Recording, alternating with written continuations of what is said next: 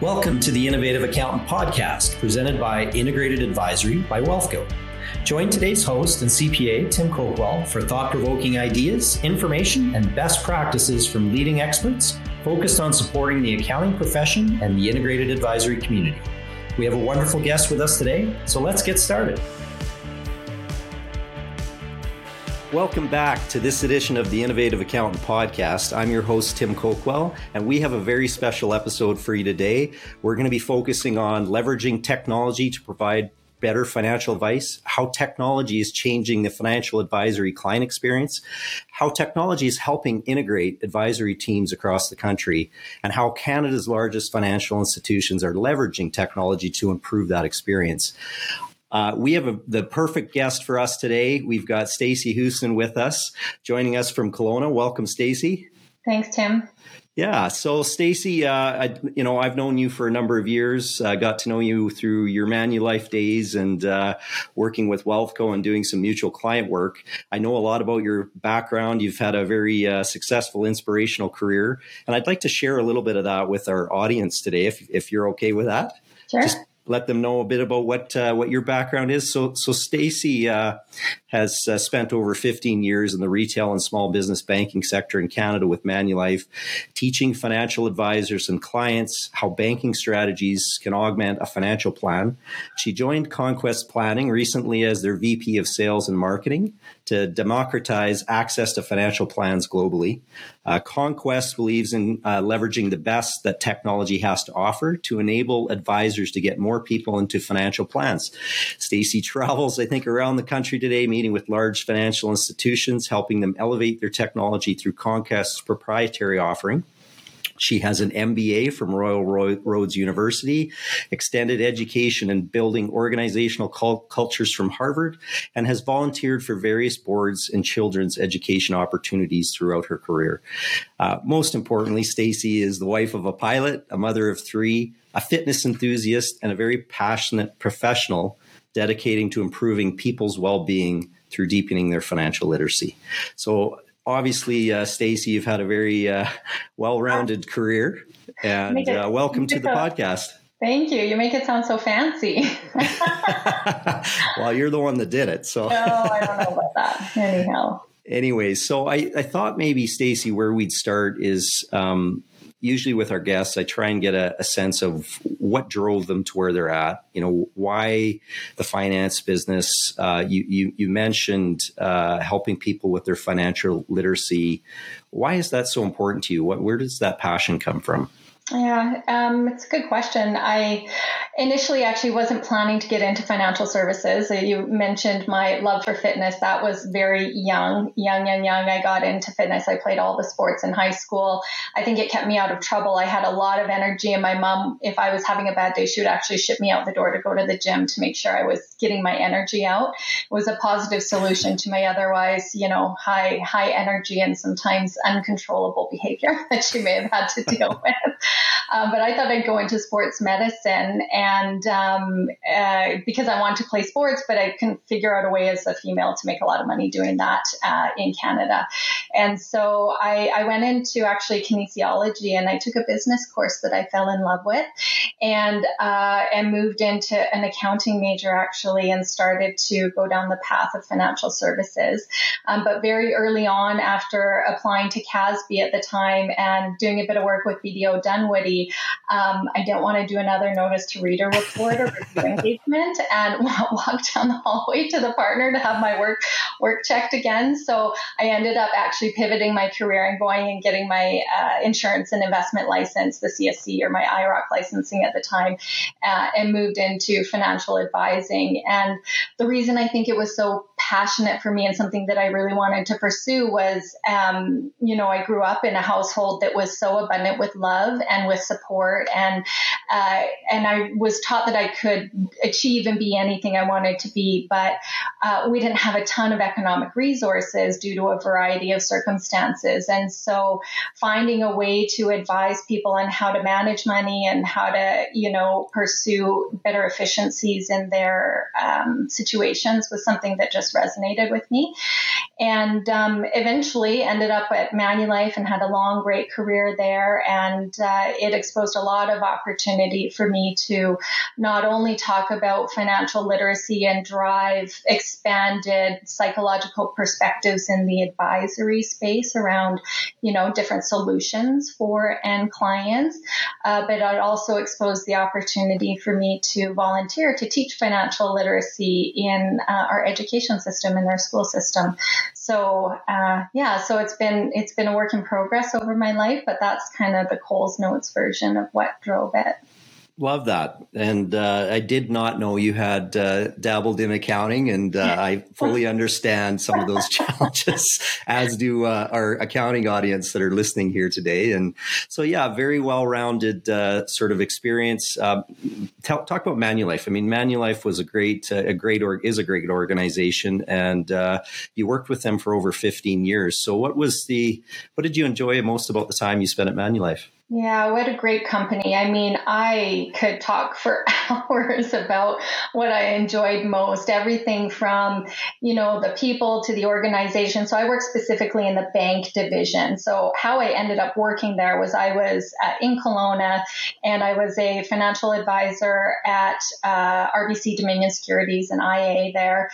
And I was new. We just moved to Kelowna. I'd been here 3 months, and a friend of mine said, "Hey, Manulife is looking for this position.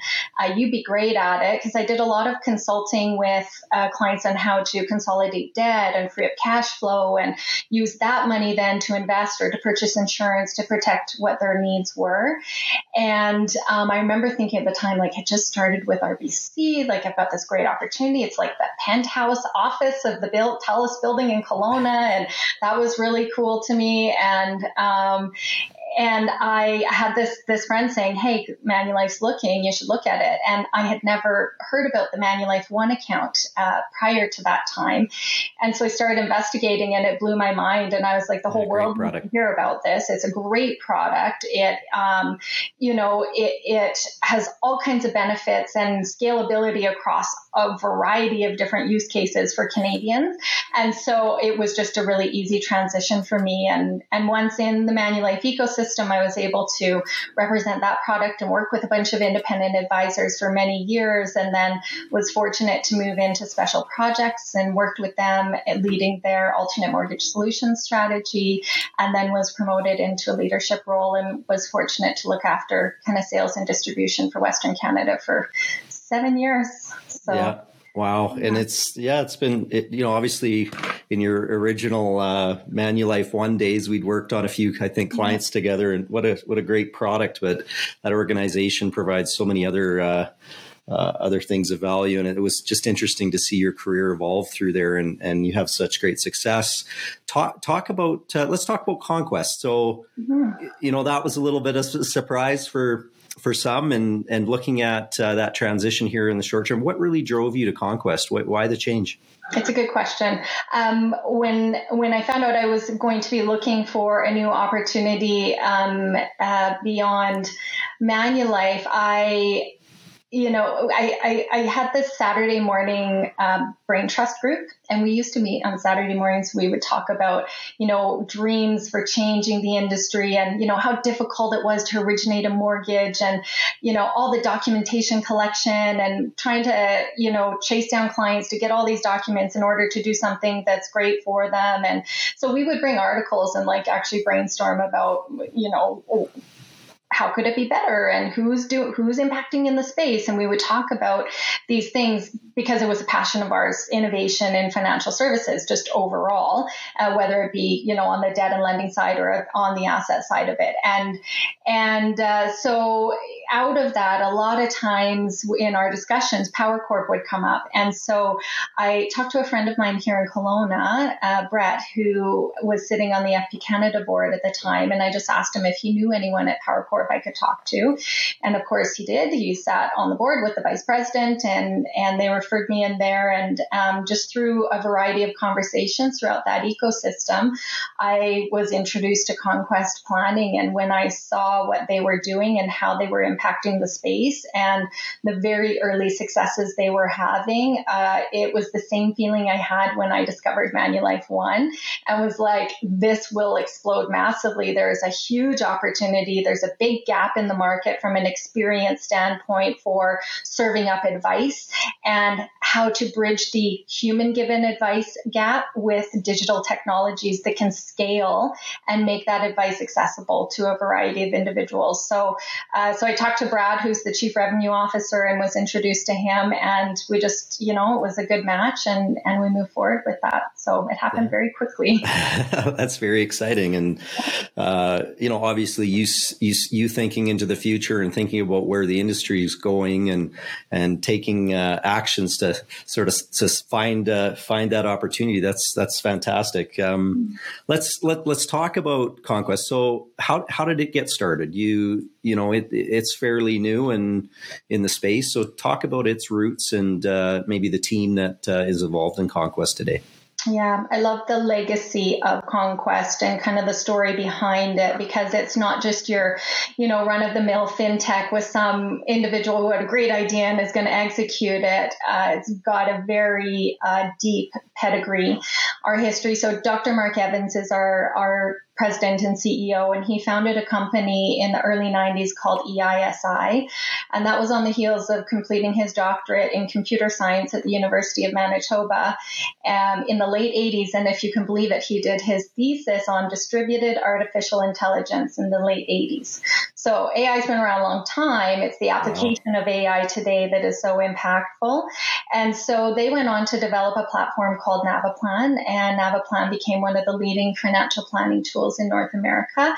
And they built it, and they continued to architect that platform until 2011, where they had an exit.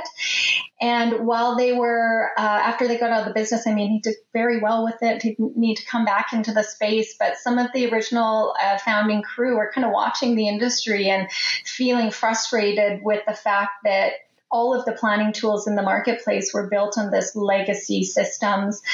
They were hard to modernize, so brittle in their architecture. And they identified an opportunity to really come back to market and do something that nobody else had done before. So bridging that human ability and what's great about advisors and how advisors deliver advice, but augment it with technical capabilities and digitization through artificial intelligence to sort of bring the best of forward into the market. And so in 2018, they got together and started coding out of the basement, and Conquest Planning was born.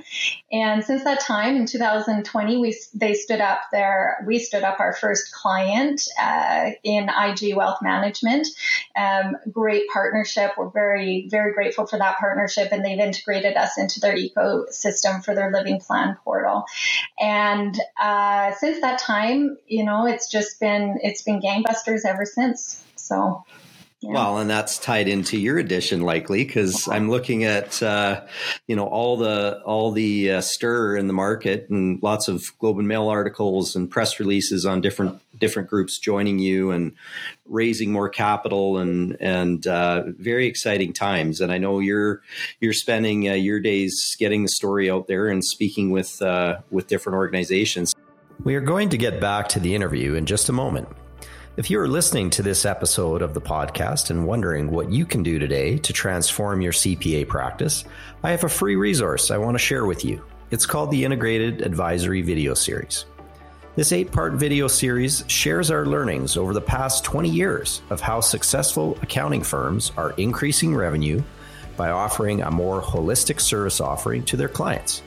You will walk away with a firm understanding of the immediate changes that are happening in the accounting industry and the impact that they will have on your firm in the future. How successful independent accounting firms are broadening their service offerings and offering a better client experience without increasing their billable hours. And how you can become your client's most valued advisor by being at the core of their wealth management team. To get access to this free 8-part video series, visit integratedadvisory.ca. That's integratedadvisory.ca to learn how you can grow your firm without burning out or increasing your billable hours. Visit integratedadvisory.ca and get free access to the video series today. Now back to our guest. let's talk about Conquest's ideal client. Like, who are you? You mentioned IG. Who are you partnering with? Who are you focused on today in terms of providing solutions to? Great question.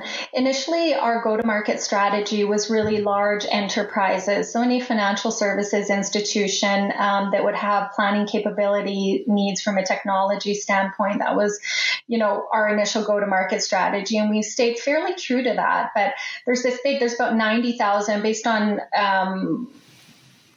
some recent reports that we were reading. There's about 90,000 advisors in Canada, and about 30,000 of them fall into this independent advisor bucket. So you've got sort of the big banks, and there's a bunch of advisors that work for big banks and large financial institutions. You have firms like IG Wealth Management that have a network of consultants that they're working with. And then you have sort of this ecosystem of individual networks. So you've got IROC dealers and portfolio management shops and mutual fund dealers and MGAs, and then, the agents there that contract in from an independent standpoint.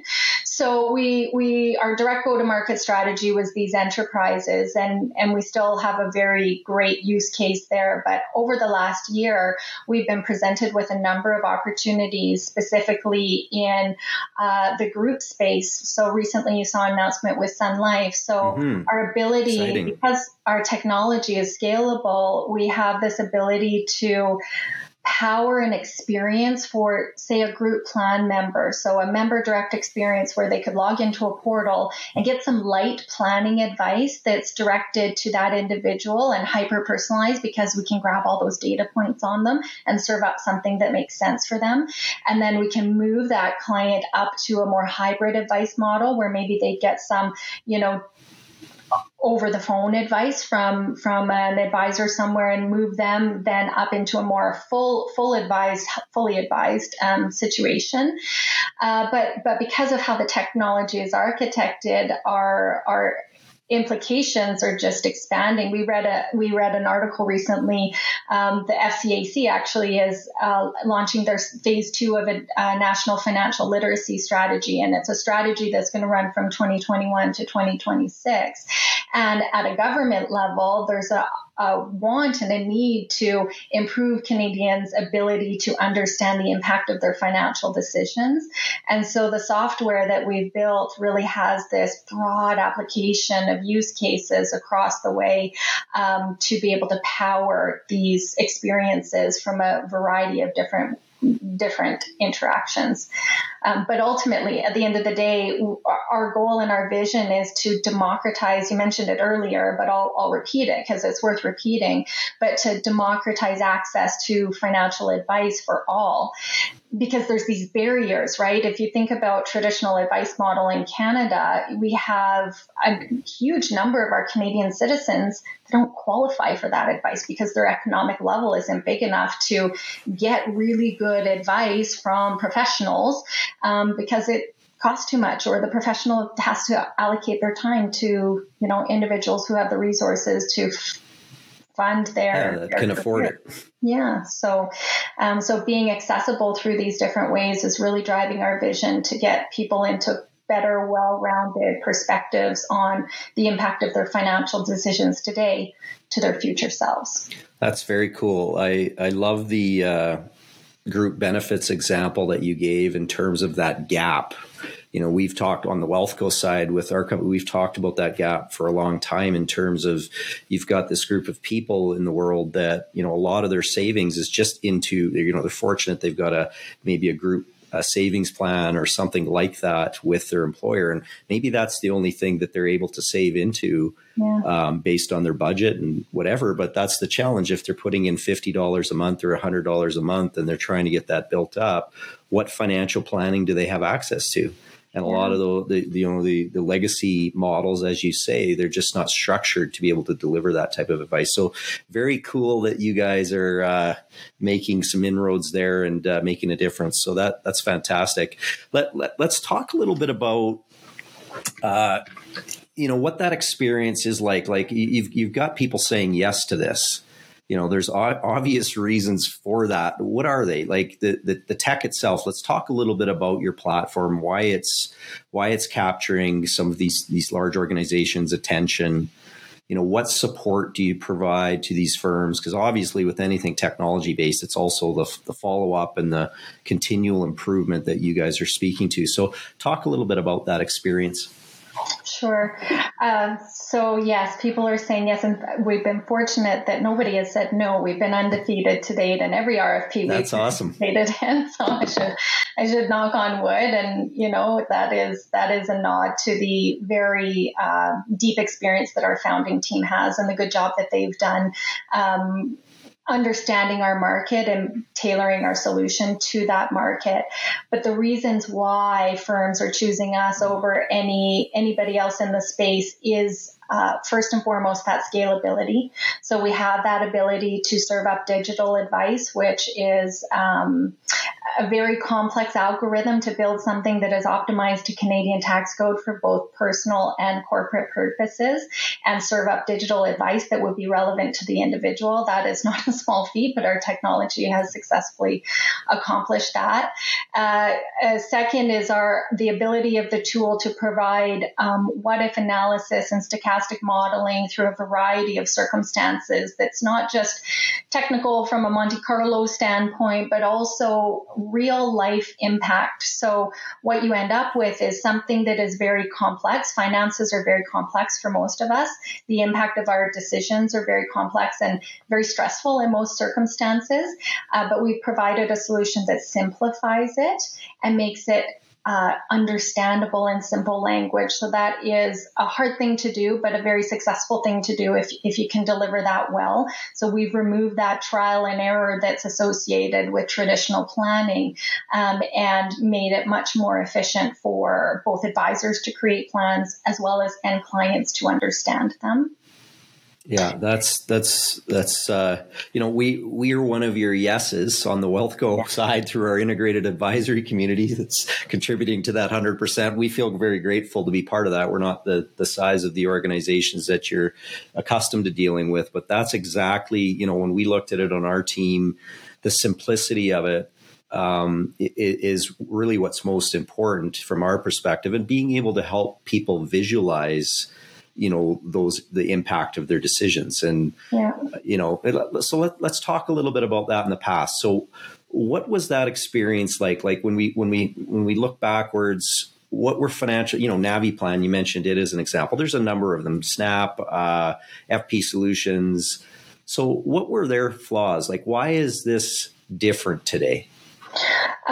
Well, I'll maybe just talk about our strengths and why it's different. And the other third fundamental reason I think that people and firms are choosing us unanimously in these integrations is because of the power of our integration and the modern architecture of our technology. So we are built on a completely open API interface. So we have the ability to plug and play and power in, like we'll white label. We don't care if, Conquest name is showing up or not, but we want to be the driving engine behind all of these planning tools. And what's most powerful about that from a technology and also a competitive advantage, if you will, what we do really well is power experiences. And the one thing that is common with every financial services firm, not just in Canada, but globally right now, is we're going through this period of modernization where we're trying to create digital ecosystems. So if you think about traditionally, the architecture of firms is we had individual systems. So just think about when I first started at Manulife, I took a paper application. I wrote in the paper application. I faxed that application into my underwriting team. They took it. They pulled a credit report. They ordered the appraisal. They then UPS the documents back out to me because we needed wedding signature. I wedding signatured it and I UPS it back to them. So everything was very manual. So we had these individual systems to create work. And I talked about earlier about artificial intelligence and how it's been around since the 60s. It is today's day and age where the converging technologies, it's the convergence of technologies. So things like blockchain and artificial intelligence being able to come together to create new ecosystems that are fueling the future of how we get things done, whether it be, how we Uber, like get a car, how we book our hotels, to how we run our finances, how we get a mortgage, how we get tax advice, all of those things along the way. So what we do really well, that third piece of differentiation, is that integration and the ability to actually consult with firms and understand what experience they're trying to build, either for their employees, for their partners, independent advisors, or for end consumers, when we have an understanding of what experience they're trying to deliver through agile methodologies and journey mapping sessions and persona development, we can then actually plug and play in our tool to help power those experiences. And so from an enterprise level, if you think about the big banks, how many divisions that they have, or from, even these other, ecosystems in the independent space that are trying to model the RIA models of the US that have been, they're about 7 years ahead of us in implementation and getting these out the door. All that is a connected ecosystem of technology that's speaking to each other, so that we as people going through those experiences don't have to go through the cumbersome, I got to upload my documents yet again to another place, or email them to another place to actually get to the end solution. And then delivering the feedback mechanisms, apps like Noom do really well because it gives digestible advice that we can understand, and it takes into account the behavioral psychology as well, of how we do things and how we make changes. And so it's a bit of a long-winded answer, but ultimately it's the convergence of those technologies empowering these ecosystems, these enterprise level digital ecosystems, which are applicable right up the chain from an independent advisor all the way up to, massive conglomerates. We have the ability to do that in a really seamless way. That's very cool. A lot of the banks have invested. You see their online banking models, and they're already starting to nudge you and start to actually make use of the data and provide meaningful advice, or at least meaningful touch points with their clients. But as you say, that financial planning piece, the ability to model out the future and help people really learn and take action, hasn't been connected with that. So I think what I heard in that answer was that they're starting to sort of pull these pieces together, so that clients have the ability to go and leverage some financial planning tools as part of that experience. And then also it's giving the advisors within those organizations the ability to work with the client in that vein. Let's talk about, account aggregation, data. One of the challenges in my experience in dealing with financial planning in the past is that it was always very static, the data. You'd go through this event where you would collect the data, and then, you'd get all the paperwork as you described and go through that, build a net worth statement, look at some things, and then you'd model it out. But then 10 minutes after you left, it was wrong. So how is that changing? You talked about it being open source and how that's working. Explain that a little bit, and what Conquest is able to do and make things more real time. Yeah, it's a great question, and one I love to talk about because I just see the possibilities of the future. I actually get goosebumps talking about it. Do you see the goosebumps? Because I just see this future that is so much more efficient than the experience we live today. So imagine a world where we have, an app on our phone that aggregates everything in our financial lives, whether it be our insurance, our investments, our needs. As Canadians, historically, our advice has been fragmented. So we go to an accountant for information on our taxes. We go to a lawyer for estate planning and other needs. We go to a financial advisor for anything to do with our wealth portfolio. We go to an insurance advisor for anything to do insurance. But as a Canadian, I might not be expert in any of those things. So I'm getting fragmented advice if all of those things aren't talking together. So imagine a world where the value of each of these professionals can be amalgamated together into a unified spot, so that me as an individual citizen or an entity have a holistic viewpoint of how all of these things are integrating together and what the impact is on me, not only today, but that's going to determine when I can retire and how much I can retire with. And, actually look at that. There's been a movement over the years of, goals-based planning and assigning portfolios and returns on portfolios to a specific objective that we set out. But there's a fundamental problem with goals-based planning, and it's the fact that most of us don't know what to set as the goal in the first place, right? So we sit down with our advisor, and when do you want to retire? I don't know, 65. Great. Why 65? Sounds like the right answer. We could talk a whole podcast just on the 65 number and why we think we all have to retire at 65.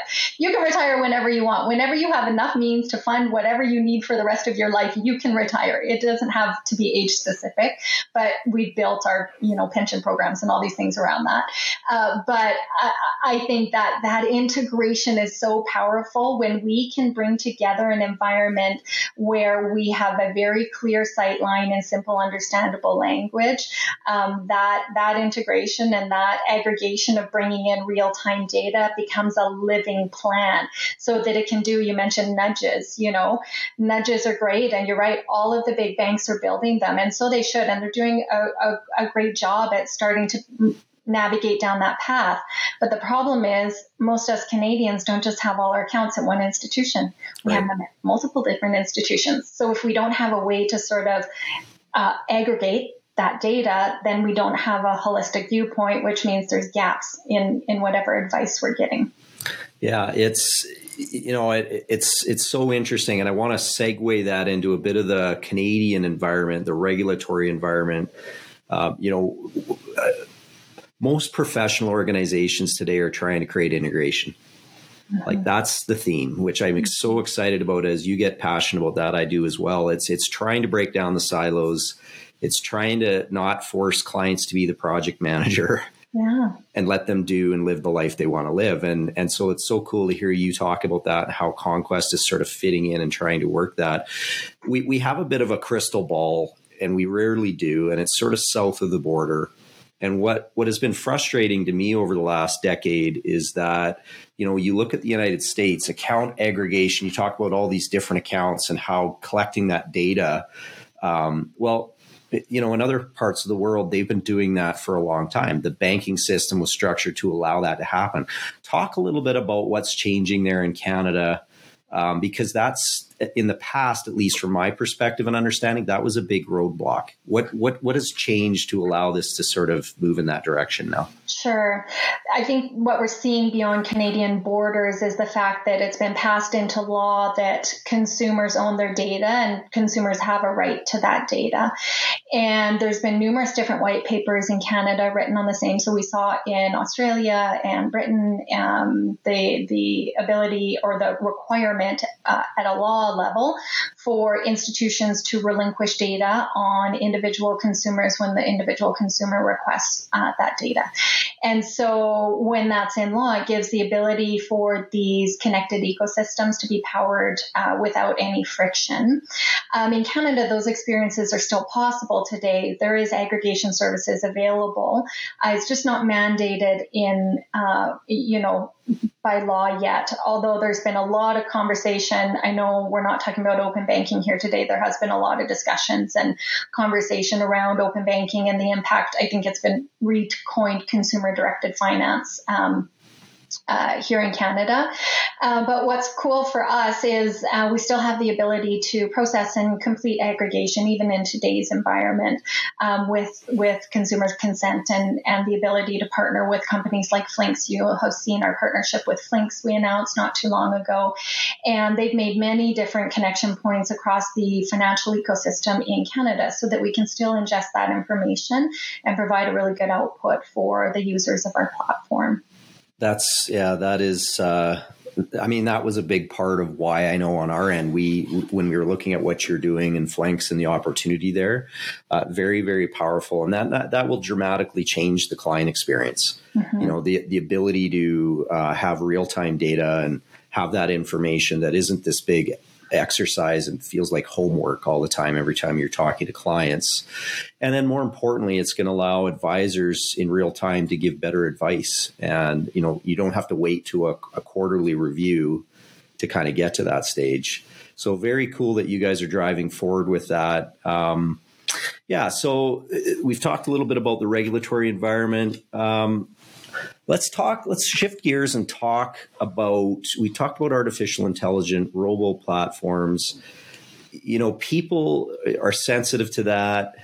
They're worried about this, world where robots run the world and, where do humans fit in this? It doesn't matter what industry you're in. That's sort of a discussion point.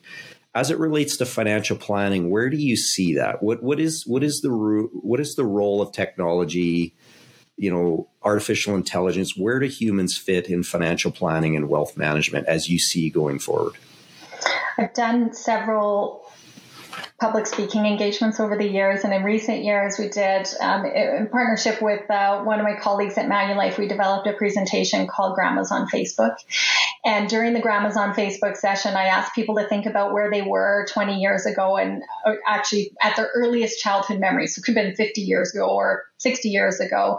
And think about somebody coming up to you at that time and saying, at some point in your lifetime, you'll be able to hold a device in front of your face and speak real time, visually face to face with your family who's overseas, or that you'd be able to talk to your wrist and say, Siri, order me new toilet paper, and it'll show up on your doorstep, or what's the weather in Dubai? And it will speak back to you and tell you what the weather is on the other side of the world and what your thought pattern would be. And people would say, they would think about Dick Tracy, remember the radio on the watch, and that was so modern, or the Jetsons, or these things. I follow this futurist called Garrett Leonard, and he talks about the future doesn't just happen, it gets happened. We make it happen. It's the innovation and the tinkerers and the toy makers that make the future happen. And so in terms of that innovation and technology and the role of the advisor, sometimes I'm sensitive when I speak to advisors, and sometimes I'm just brazen and say it how it is, and with the risk that I might offend somebody. But I'm very passionate about this requirement to be open arm to technology, not fearful of it. I don't think we as humans are designed to live in fear or operate in fear. And I don't think it does anything to better anybody's business. I think it borderlines ignorance when we're not actually investigating what's happening and looking out of our business rather than just working in our business. And so sometimes what I was saying, am sensitive around the role of technology or the role of the advisor and using that robo advice. Or I have been to presentations where I've seen senior leaders say robo advice will never take impact and won't have any impact at all on your business. Well, if you look at the stats on, if that were true, Robinhood wouldn't have taken off, and Wealthsimple wouldn't have been the first unicorn in Canada, right? So people like self-serve functionality. But what's interesting for that futurist that I follow, Garrett, he talks about the fact that the value that we bring to the table are the human-centered value that technology can't do. So we talked about earlier about this human-centered, digitally enabled experience. Mm-hmm. That is incredibly powerful. So you think about human-centered. We're having a conversation here today. I'm a real extrovert and love people. One of the biggest challenges with the pandemic is not seeing people face to face, but video has to do for now. But we crave interaction with other humans, and we can provide comfort to other humans, and we can provide direction to other humans, and we can provide, confirmation that the decision we're making is the right decision, and give us that's the value of advice that advisors give. And that is crucially important. And that is not going away anytime soon because robots can't do that. No. However, what robots can do better than anybody else is rebalance a portfolio automatically faster than any human's brain can, or compute 29 million. There are 29 million possible iterations of start dates that you could take your CPP, your OAS, and your RSP. That's not value added for the advisor. That's just like a number that can be run by a calculation engine. But how that's delivered and how that's brought to a client and how it's communicated to a client, to me, that's where the value comes in for the value of advice. It's us identifying what that value is and how we're bringing it to the table, and understanding that when we are open to technology and adopting technology, it actually makes us more valuable and we can help more families get better advised. Yeah, it's definitely, mindsets are changing and need to change. So I completely agree with that. And I agree with that. I don't think, at least at this point, we're replacing the emotional human connection. A lot of financial planning is decision trees.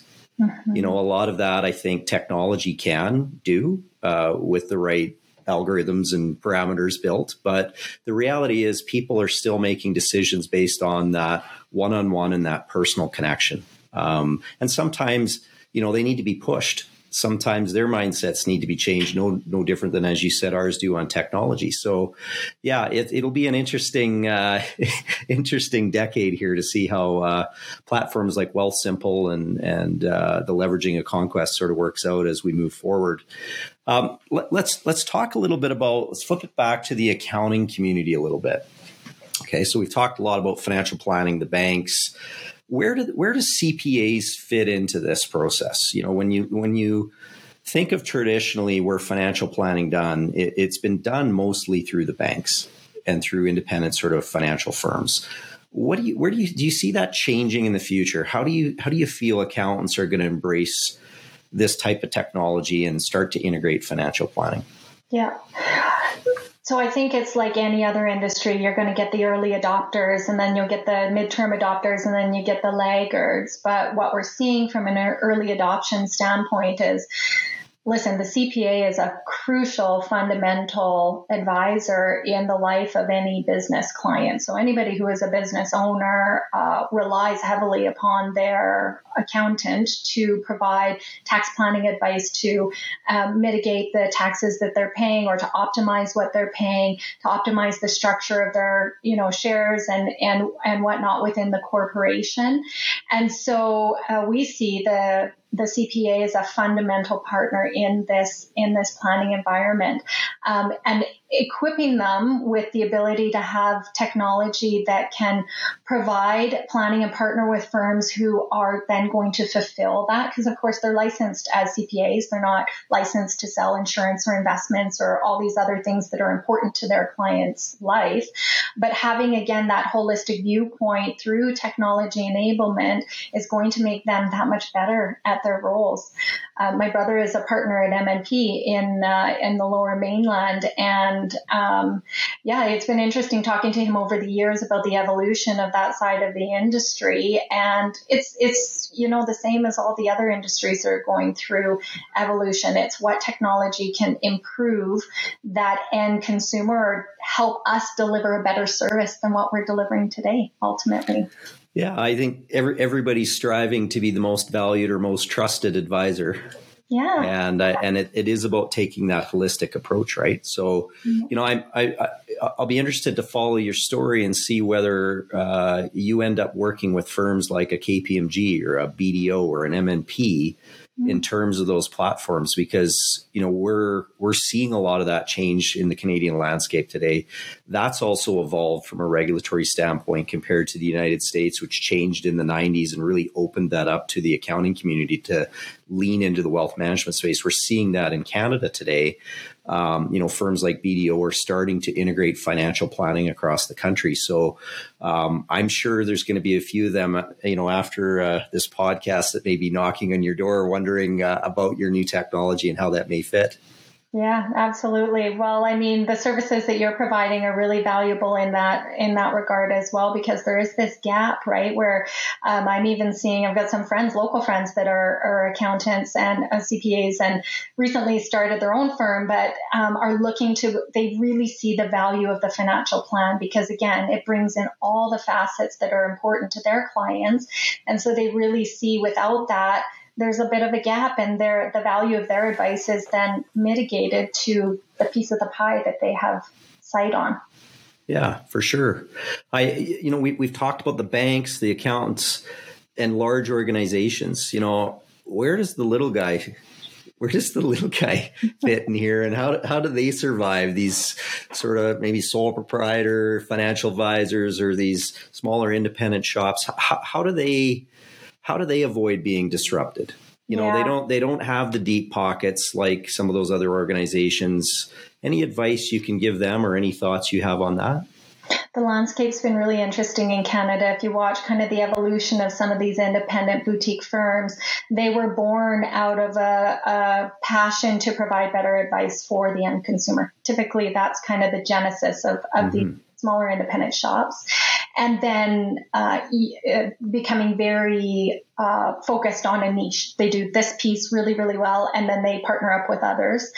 And one of the challenges for these firms, biggest challenges, is the technological lift, monetarily speaking, to implement an integrated ecosystem. So if we look to our friends to the south, you were talking about the crystal ball and what these RIA models are. This is really an RIA, registered independent advisor model that we see kind of popping up in the US, is just really an ecosystem of, think about like a CRM tool, speaking to a financial planning tool, speaking to a portfolio management tool, speaking to fulfillment processes, so automated fulfillment of products that are going to fit the solution set.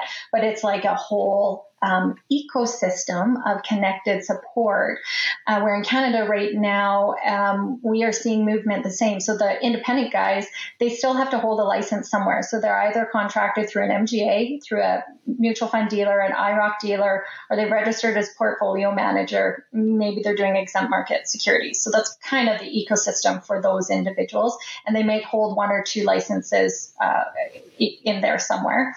And so they will start to partner more and more with firms. What we're seeing is, as we're starting to partner with dealers at the IROC and the mutual fund level, as well as MGAs, they are looking to create that RIA model or that connected ecosystem.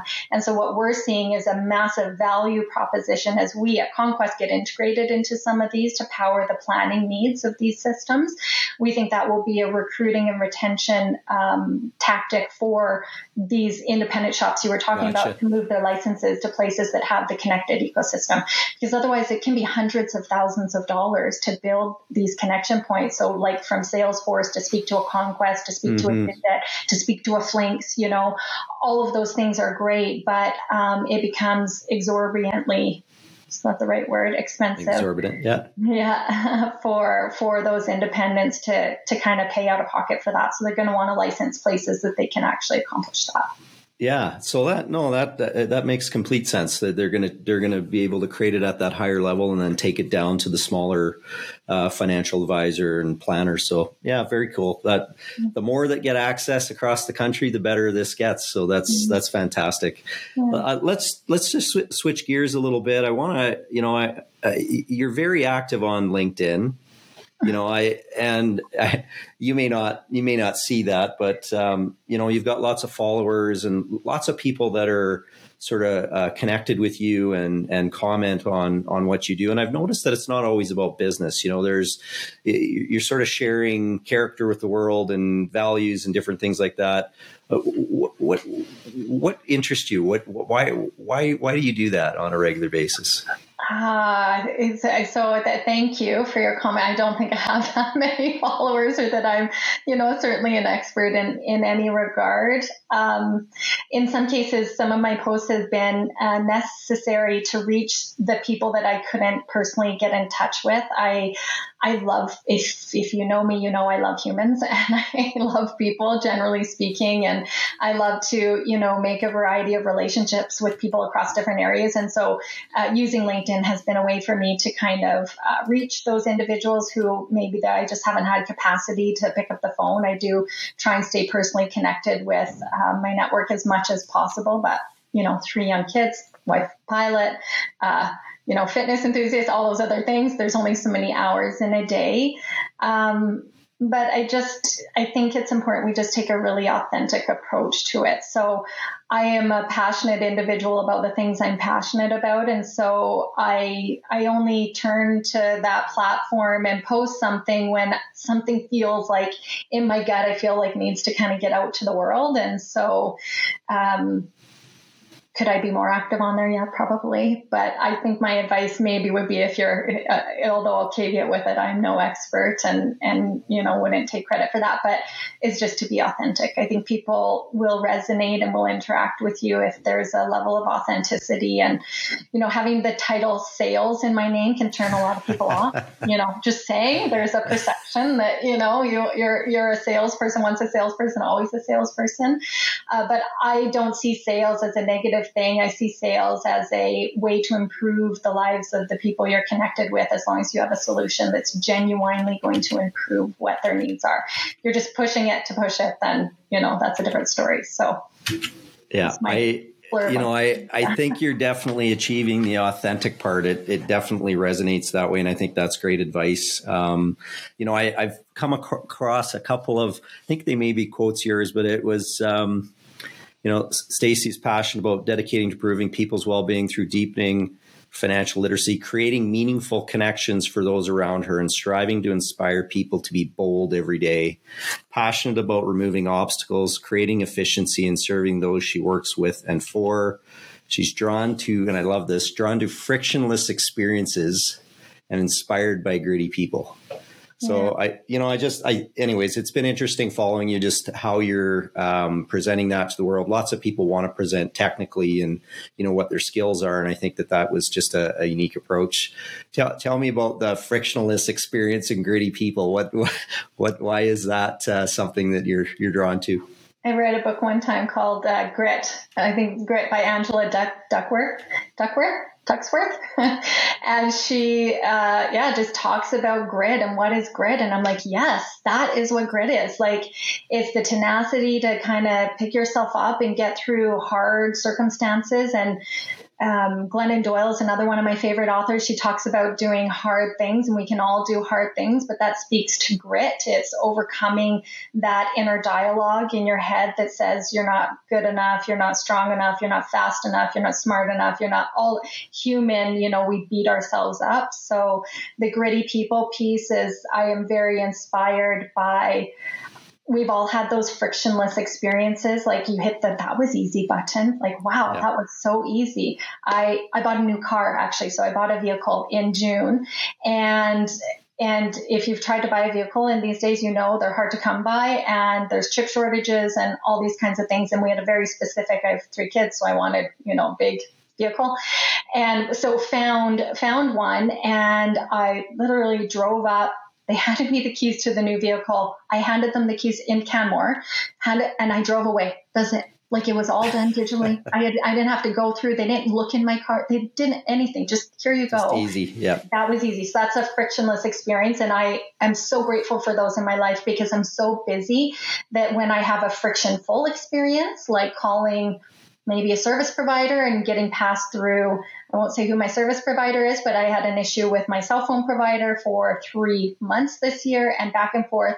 That does not inspire me. That makes me incredibly frustrated. I have zero patience for it. So that's where frictionless experiences and gritty people came from. Yeah, that's perfect. Very well said. And you really, really appreciate those simple experiences and service experiences. So you mentioned that book. Let's talk about other books. I always ask our guests what books they're reading. Are there any good books that you're other than Grit that you're into today? I mean, you see behind me, I keep rotating books. I'm an avid reader.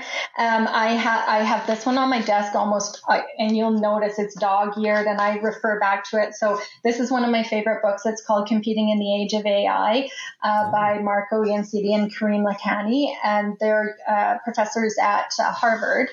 And if you follow their work, they talk about that converging technology. So they have, great use cases in there. And because we sell into enterprises at a firm level, the integration from an ecosystem, and they talk about creating sort of an AI factory where it kind of your inputs come in, it iterates, and you keep improving, and designing your experience that way.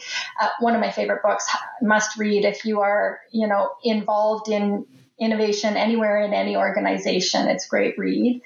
But then I'm also reading this one called The Motivation Code by Todd Henry. And I just got into this one. My friend Charlene referred it to me. And it talks about, I'm on page 9, but it talks a little bit more about human psychology. And so as I've matured over the years, I hated psychology in college. I just could hardly stand it because I was very much math and science driven. But I learned to appreciate the nuances of people. And so seeing what motivates us and what keeps us motivated has become an interesting topic for reading for me. So that's what I've got on the go. That's cool. I'm sure that, and both those tie into exactly what you're doing with Conquest. I'm sure the psychology of how the tools are being built and how they're resonating with clients is a big part of that. So I'm going to definitely check those books out. I'll probably download those on Audible when we're done here, and I'll let you know what I think. They sound like great books. Other resources, let's talk about that for a minute. If people want to learn more about financial planning technology or, just around that, or if they want to get in touch with you or Conquest, what's the best way they should go about doing that? Follow us on LinkedIn, and you can just send me a message on LinkedIn. I assume you'll put my contact details available. Will be linked to this podcast. So you can just send me a message directly. I read everything myself and respond to everything myself, and we'll be happy to get you more information. And you're very knowledgeable in this area. What other resources do you reach out to and lean on? Obviously, you're reading some books. Are there any other great places that people can go to learn more about this area? Oh, we do all kinds of market research. I'm trying to think where I would point you. There's an inaugural event coming up on the FinTech, Canadian tech event, finance tech event. Maybe we can do it as an add-on after, and I'll get you the link to it. But any sort of educational events, there's a lot, and there's even government-sponsored programs that are trying to put more rigor around it to make financial literacy accessible to more people. And like even the marginalized groups, you think about some of our communities and, from a diversity and inclusion standpoint, that there's a lot of people that don't have access to sort of good advice and understanding what that looks like. So we are always active in as many as the events that we can, just from a learning perspective. And we interview our clients a lot as well. So we take a lot of feedback from those we're partnered with. It's a unique thing. I think the CEO, so Mark, and our Chief Product Officer, Ken Lataki, is constantly on the phone with our end users, actually, to gather feedback and understand what the pain points are so we can constantly be iterating the solution. And so I think having that attitude of educating ourselves continually is really key in driving the future. And I think it's the same for all of us, that we need to have sort of these learning mentalities rather than we know it all mentalities, because we never will. So, well, that's, we often spend time trying to figure out the how instead of the who. And on that note, I want, you're an expert in your field. I appreciate you offering to be a resource to our audience. And I want to just thank you so much for taking your time today to sit with us here and share your experience. There's so many exciting things that are going on with Conquest. We are very excited on the Wealth Coast side. I know we're going to continue to have some conversations with your team. We're excited about that. And I wish you all the best in your new role. I know you guys will do great things here in the years ahead. And thank you again, Stacie, for your time today. Well, thank you. Thanks for having us on. We're really passionate about what we're doing in the space, and grateful for opportunities to partner with companies like WealthCo and to have a conversation like this with you.